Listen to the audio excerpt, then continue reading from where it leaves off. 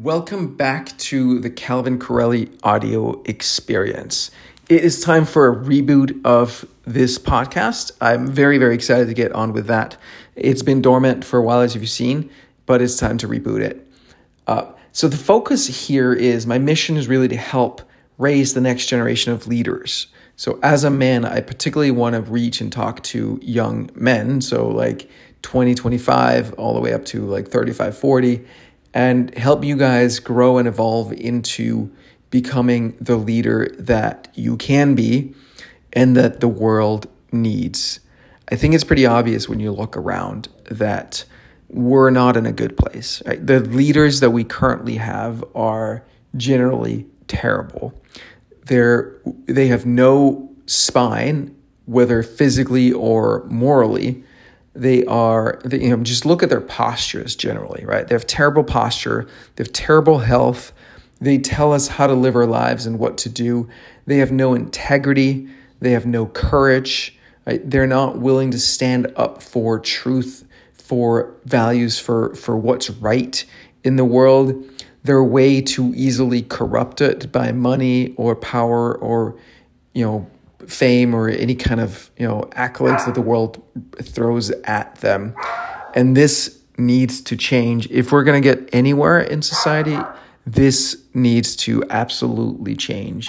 And the way it changes is by being a leader who knows themselves, like being someone who knows who you are. When you truly know who you are, like at the deepest core of your being, and you know what you're here to do, then someone throwing, a few, $1,000 or $100,000 after you is not going to corrupt you.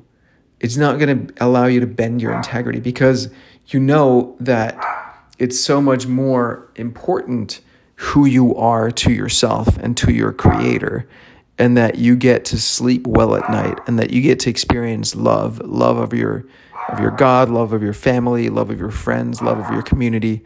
That's so much more important than, whatever amount of money someone might throw at you.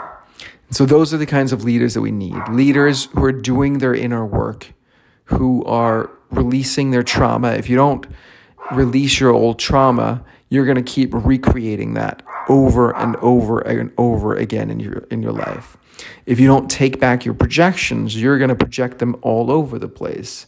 If you don't clean yourself up inside and outside, then you're just going to be perpetrating the same damn mess.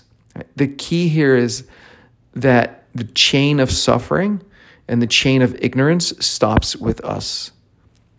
We are choosing to be the clean instrument that the world needs, both because the world needs it and it's our moral obligation, our moral duty, but also because it's what feels the best. When you're in touch with yourself, when you're in tune with your true self and your true feelings, then you recognize that this is the only way to live.